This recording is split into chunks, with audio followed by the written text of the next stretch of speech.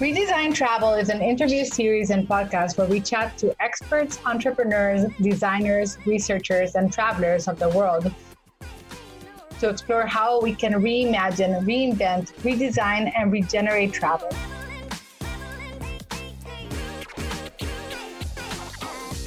I'm your host, Elena Rodriguez Blanco. Welcome to today's journey. In today's episode, we're journeying with Charles Michel. He works as an experience designer in a variety of fields and as an artist using food and the meal ritual as media. In recent years, he has been working in cutting-edge projects that innovate in community building, food innovation, hospitality, and experiential art. He recently starred in the Netflix The Final Table and reached the semifinals. You should definitely watch it. He is always at the intersection of science, art, community, and entrepreneurship. A very inspiring soul, Charles aims to inspire solutions for important challenges in the ways humans relate to each other and to nature. Charles, welcome to Redesign Travel. We are honored to have you here today. Hello, Elena. Thank you so much for inviting me. So tell us, where are you these days and what is maybe one aha moment that 2020 has brought for you? Wow. Yes. What a year. What a time in history to be alive. Huh? I think one of the greatest gifts has been to actually stop traveling and be able to. So I have been very lucky to be able to land in a piece of land in nature and living in nature since March, basically at my father's place on a piece of land that he has been stewarding for the past 8 years. And the greatest gift has been able to realize how much wonder there is in the small miracles of everyday life, like seeing a seed sprout in spring, harvest the fruits and see it die and harvest the seeds for the next season. And yeah, I've been learning a lot from my father, who is a gardener by training since he was 15. And so for the first time, actually having the time to spend some time with him in the garden, to do my own kind of plant my own seeds, to tend the plants that I see in myself. And, you know, I think there's a, as I said, there's a miracle to it, right? When we see a little tiny seed and then you see it grow and blossom into full delicious food, it changes something. It strikes a very deep chord in our human DNA, I believe, and human psyche. And at least that's been kind of the greatest gift I've received, the gift of being able to have time to see the cycles of the seasons, I guess. Beautiful. Yeah, definitely. I think knowing where our food comes from and being able to follow the full cycle is almost a privilege nowadays.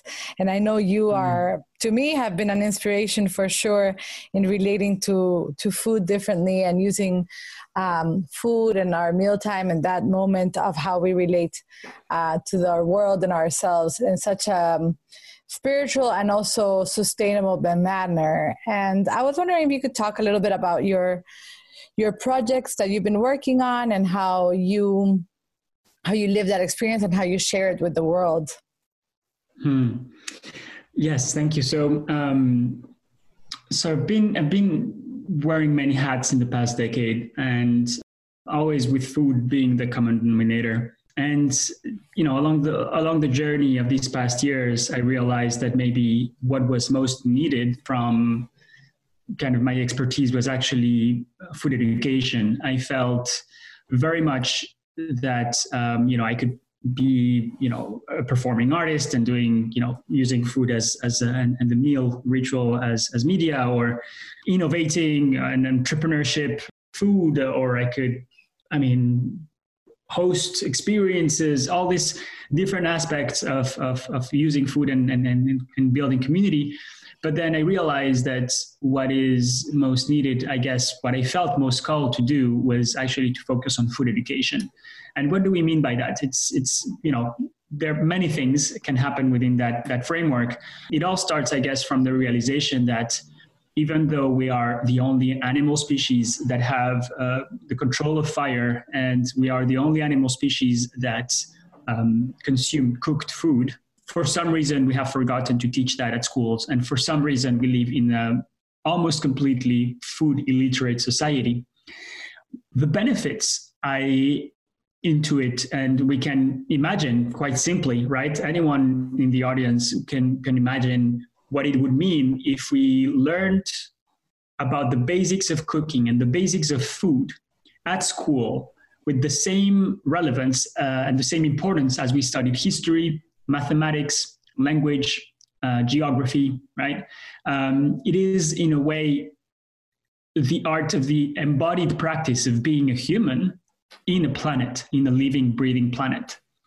And I believe that really, understanding food as nourishment and also as knowledge, a source of wisdom, is incredibly empowering. And of course, that also connects with how we live, right? And the decisions that we make on a daily basis and where we live, but also on how food is a medium to make us travel in space and time. Food is culture. Food is identity. Food is many things, right? We could go on and on saying food is ... And so it is truly a common denominator. It is the life force of our bodies on a daily basis. It is also a source of joy. It is many things. And so I felt, right now, basically all this to say that what I've kind of stepped into more and more is to really work towards food education, towards also, in a way, food activism, just trying to be, more vocal about the importance of thinking about anything related to food, especially when it comes to social and environmental justice. I think food is going to play a very important role there as well. So that's kind of what I'm focusing on right now. There's a lot of different projects moving around. I'm consulting for the World Food Program in Colombia. I'm helping also a hospitality project in Costa Rica reopen after COVID around regenerative values and practices. And of course, also creating content on Patreon and on social media, which is something I really enjoy. And there's a beautiful community building up there.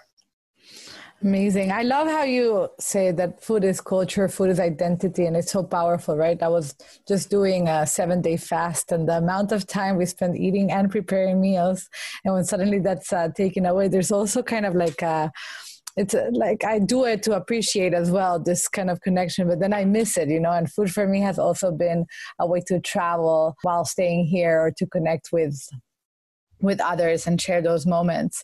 And speaking about industries, and I think so many things we have the space to rethink and reimagine. And thinking about food and travel, what are some ideas, or what do you think the travel industry right now could really use to reimagine itself? And what would you say are some urgent pieces that could be considered when we're doing that exercise? I want to give just a tiny framework or kind of a context in order to share something here. The context is we are living through maybe the most important turning point in the history of our species, in the history of human civilization. And when we say industry, right, or industries, there's really a way that we've built up the societies that we live in today and the economy that we live in today that has been mostly extractive, right? We haven't really taken the limited nature of our resources, the planet's resources. We haven't taken that into account when building industries.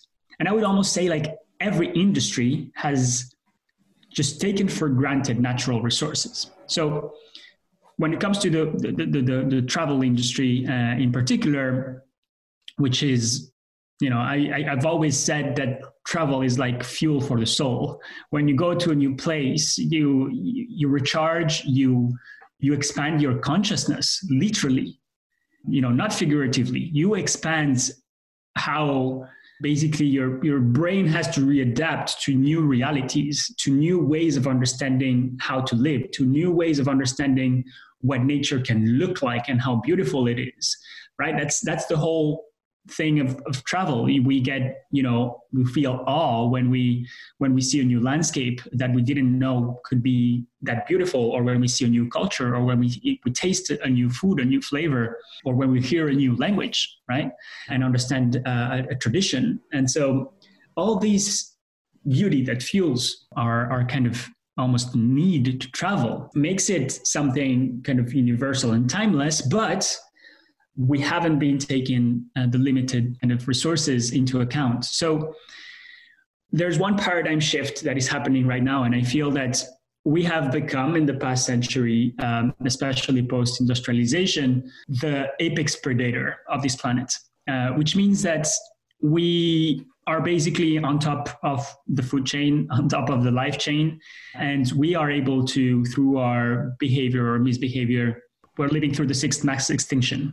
That is a fact. So how can we shift from systems and industries that are literally degenerative or destructive to regenerative ones, which means as we live, we create more life and we seed more life? How can we basically shift from being the apex predator of this planet to being the apex healer of this planet, right?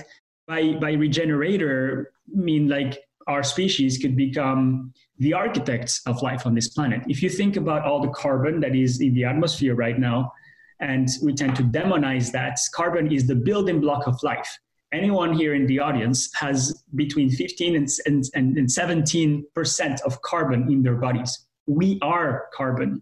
We are made of the carbon that we ate through the food that, certain plants absorb that carbon from the atmosphere. So that means that the carbon potential that is in the sky right now, if we pull it down into the earth, we can create basically paradise, right? That is the potential that is in the air, literally. And so back to the question, right? Can we shift from being predators to being healers? I want to do kind of a little quantic jump into the same very kind of root of the word hospitality and the root of the word restaurant. Restaurant comes from the word restaura in Latin, which means to restore, to replenish. It's a place where we replenish our bodies of energy and nutrients that we need to move forward. Hospitality. Have you ever thought that hotel and hospital share the same word root, right? It's about healing. Hospitality is about creating a living space that helps people heal. So what if we take a completely different perspective on how we understand hospitality as basically as a force for regeneration?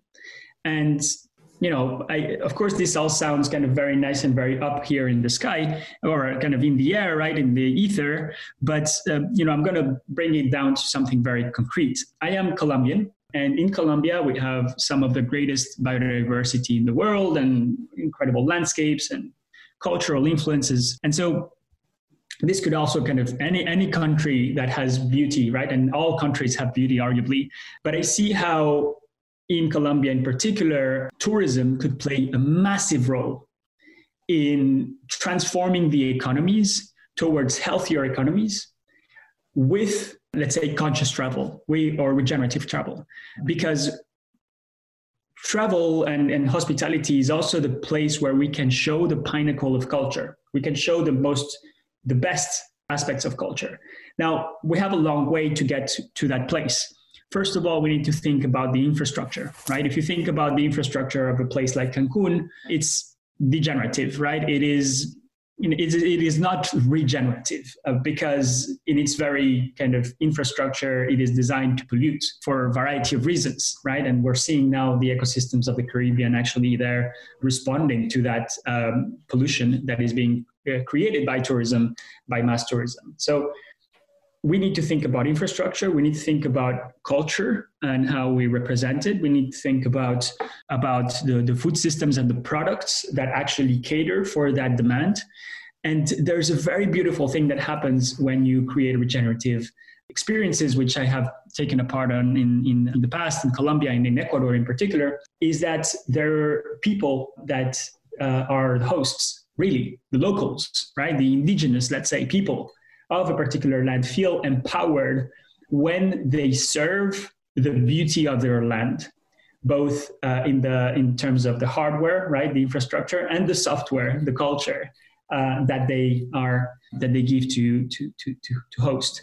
And I think that's kind of a fundamental aspect is really to see how kind of tourism can empower different ways of doing. And I believe also we need to decolonize and de-Westernize the way we understand hospitality in many cases, as, you know, certain principles basically that we have exported all over the world and certain protocols of service and even of gastronomy are very much Eurocentric in their design. And so decolonizing gastronomy together with regenerative hospitality, I think has the potential, at least this is the dream I have, and many of us have, and I'm counting you in, Elena, to see really hospitality as a very important part of the puzzle in order to create a more regenerative societies and inspire new ways of being with the earth.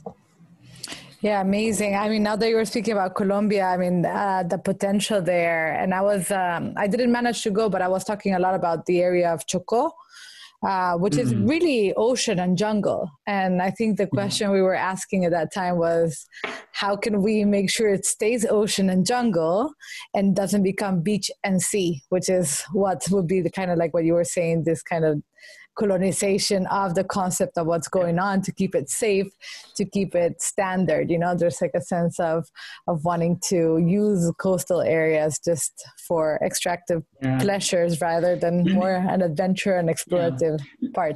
Let me paint a little example, because you mentioned Chocó, and I feel that it's a duty to inform through these platforms. Right now, Chocó and the communities in that land, which is one of the most biodiverse, like that department is one of the places that has most rain and rainfall and water resources, and at the same time is one of the most biodiverse places in the world, almost as biodiverse as parts of the Amazon, right? And we're talking about a coastal Pacific that connects Panama and Colombia, right? Like the little corner there. And so right now, communities there have to struggle between drug wars and mining. Right now, there's a lot of mining there because there's a lot of gold, and the rivers are being polluted by the mercury that is being used in order to clean gold in these mines. These communities are basically dying in certain aspect, and they're also the stewards of some of the most beautiful land in the world. So what can regenerative hospitality do there? It could eventually empower the identity of these places, save ancestral knowledge, show these places in their natural beauty to the world in order to create conservancy efforts and basically create places of wonder for people who travel, right? And so that is, and it's all about, impact grows where the money flows. If we are able to create an economy around sustainable tourism, we wouldn't probably have the same problems with mining, the same problems with extractivism, also of natural resources, and of course also preserving culture. So anyways, just wanted to do a little more precision on that particular part of Colombia. No, that's great. And I think maybe it would be interesting to explore a little bit, because I don't know how known it is, really, this concept of stewardship. And that's also another example I saw when I was in Colombia. In some regions, especially in the Medellin area, they're paying the local communities, like, let's say, a monthly salary to keep, preserve, and take care of natural resources. And that I found also like such a revolutionary mindset in terms of how we've been using, let's say, and I do use the word using consciously, local communities to kind of like show and tell. And, it's a very different approach, is how can we really use the local knowledge instead of trying then to recreate it because we've killed it, to just preserve and really acknowledge that as a job, acknowledge that as a duty, that people do it anyway because it's their land. But this kind of concept of stewardship, I think it's beautiful, and also would help us preserve so many other things, including food, right? Seeds that we've lost, species that we just don't know, to just be part of the ecosystem because they have been part of the ecosystem always. Have you seen other examples of, or could you, because I know you've used that word a couple of times already, how stewardship could become a more key role in hospitality and also in in the restaurant scene, let's say. Of course. I think there's many efforts being done all over the planet. I've had the chance to visit some places, and particularly in Kenya, right? And it's complicated, in particular in East Africa and Kenya, because there's and in sub-Saharan Africa in general, when we think about tourism, there's a lot of potential to actually create tourism that supports conservancy efforts directly, right? Like, these are sanctuaries, and the business model partly is because we have visitors that are allowed with a minimal footprint to be able to witness the beauty of these lands and to be inspired by the cultural richness of the people who have been kind of living these lands ancestrally. So there's a potential there, but it's definitely not mass tourism yet, right? And so how can we even consider thinking of creating mass tourism in ways that are regenerative, and maybe connecting conservancy to tourism? There needs to be different types of partnerships, right? One thing, so I teach a course on transformational leadership and transformational hospitality in Lyon. And it's, the biggest conversation that we've had in the past 6 months, especially after COVID, has been the need to reinvent the business models of hospitality and restaurants. And when I say business models, like, you see how restaurants are kind of, today an integral part of our daily life, of our social life, of our well-being, right? And there's kind of an army, like an amazing group of humans who know how to hold these places and who right now are suffering really deep from this crisis. How can it be that something that is considered a cultural institution, right, restaurants, food culture, is suffering so much because they are completely dependent on a capitalistic model of business, right, where the only income you have is basically customers coming through the door? Can't it be that this, in particular, certain cultural aspects should be preserved just like museums and should be subsidized in a way or another, because they are living memory. They are living expression of culture, of the farmers, of the human stories, the landscapes, the seasons around a place. So I think, and there's many ideas on how we can evolve this, but I really do believe that the big money around hospitality and tourism is hopefully waking up to the fact that, we can do business without being extractive. We can do business while educating people, while giving more than just a bed and a plate of food, and that there is, let's say, a cultural obligation to do so. Yeah, beautiful. I was about to ask you what would be a question that you would ask a travel company leader right now. And I think that one of how can you reinvent your business model? How can you rethink what value is and what is your value proposition for your customers and for your company in general? It's a beautiful question that perhaps we could just learn from looking at how, the cradle to cradle and other business models that have actually emerged from, not from consumption and depletion, but rather from preserving and regenerating. So I think that would be an interesting upcoming area. And I think of first, because I'm always trying to find the questions that can lead for people to rethink and reimagine. And I think the business model is definitely like one of the key aspects here. Yeah, absolutely. And so, Charles, I can definitely listen to you for forever and talk to you for forever, as we sometimes may do. But I did want to end with asking you, what has been your most transformational travel experience and why? And if you can tell us a little bit about how you transformed in that. Okay, so I traveled to a place in 2010. I think it was my first transformative travel, and it wasn't even in a hotel. It wasn't even, there were no restaurants. I visited 0 restaurants and 0 hotels and had my most amazing travel adventure. It was actually in the Sierra Nevada de Santa Marta in the north of Colombia, incredible mountain that peaks at 5,900 meters, twin peaks at 30 kilometers from the Caribbean Sea, where for the past thousands of years, 4 communities have been living in harmony with nature. that is the first time where I had really kind of an exchange and an encounter with pre-Columbian culture and peoples in Colombia. And I learned so much just by talking to them and creating a friendship with an indigenous community member, Jesid. His actual name is Duwikangu Mwede. And we just became friends on the road. I was just traveling there with a couple of friends, actually filming, doing a pilot around food and culture in the region. We became friends. He invited me up to his house, 12-hour walk from the road. And I had the most incredible few days living with them in their home, and going to harvest with a prayer, going to harvest the carrots in the morning to grate and to mix with some eggs. And I had the best omelette I've had in my whole entire life, made by this woman, the mother of the home. I couldn't believe my taste buds. I couldn't believe what I was tasting.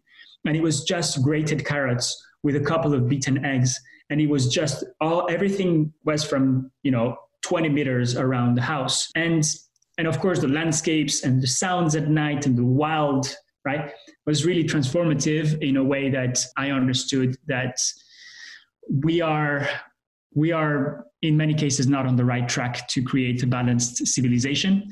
They actually say that the civilized human is the one that lives in harmony with nature. That is their definition of civilization, is living in harmony, which means that we are not here in cities actually civilized yet.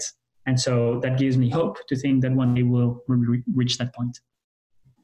Thank you so much, Charles. And you made me hungry thinking about the beauty of that omelette and the simplicity of all the things that nature gives to us, and how just that in itself is art, and being able to reach everything in 20 meters, right? Like what a gift.